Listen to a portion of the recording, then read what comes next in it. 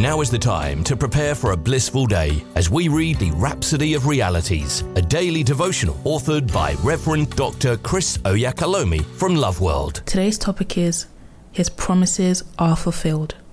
Our opening scripture is taken from 2 Corinthians chapter 1, verse 20.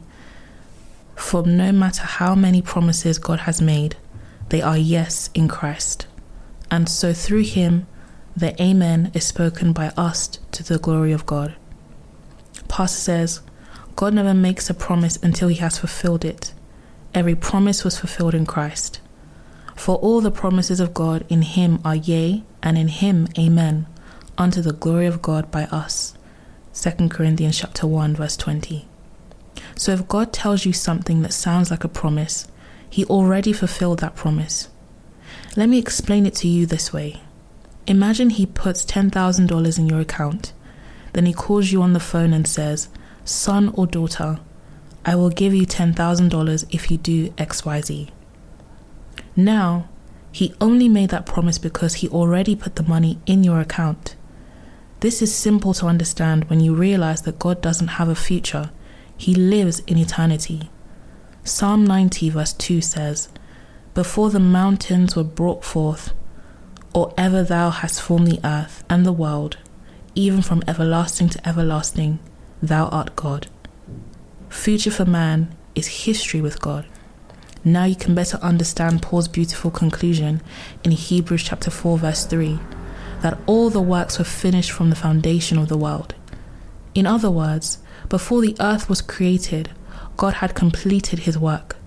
Before you ever came on the scene, before your parents ever dreamed of coming together, God had known you and concluded everything about you. Think about it.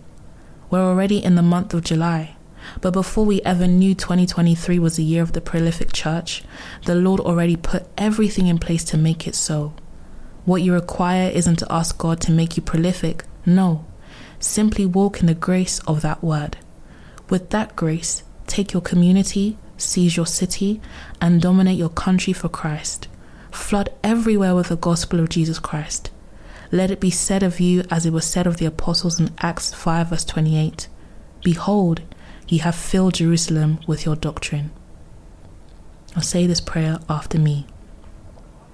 Dear Father, thank you for making me the fullness of the blessings of the gospel possible and available to me in Christ. For all your promises have been fulfilled in him. Now I walk in the light of my prosperity, victory, success, joy, peace, and all the blessings of the kingdom.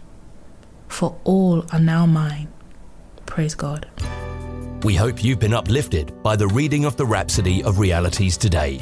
The Rhapsody of Realities is available in all the known languages of the world. If you require a copy, please contact Love World Northampton Church on 07341 617 037 or loveworldnorthampton.org. You are also welcome to worship with us at Love World Northampton Auditorium at 64 Harbour Road in Kingsthorpe, NN2 7SH. God bless you.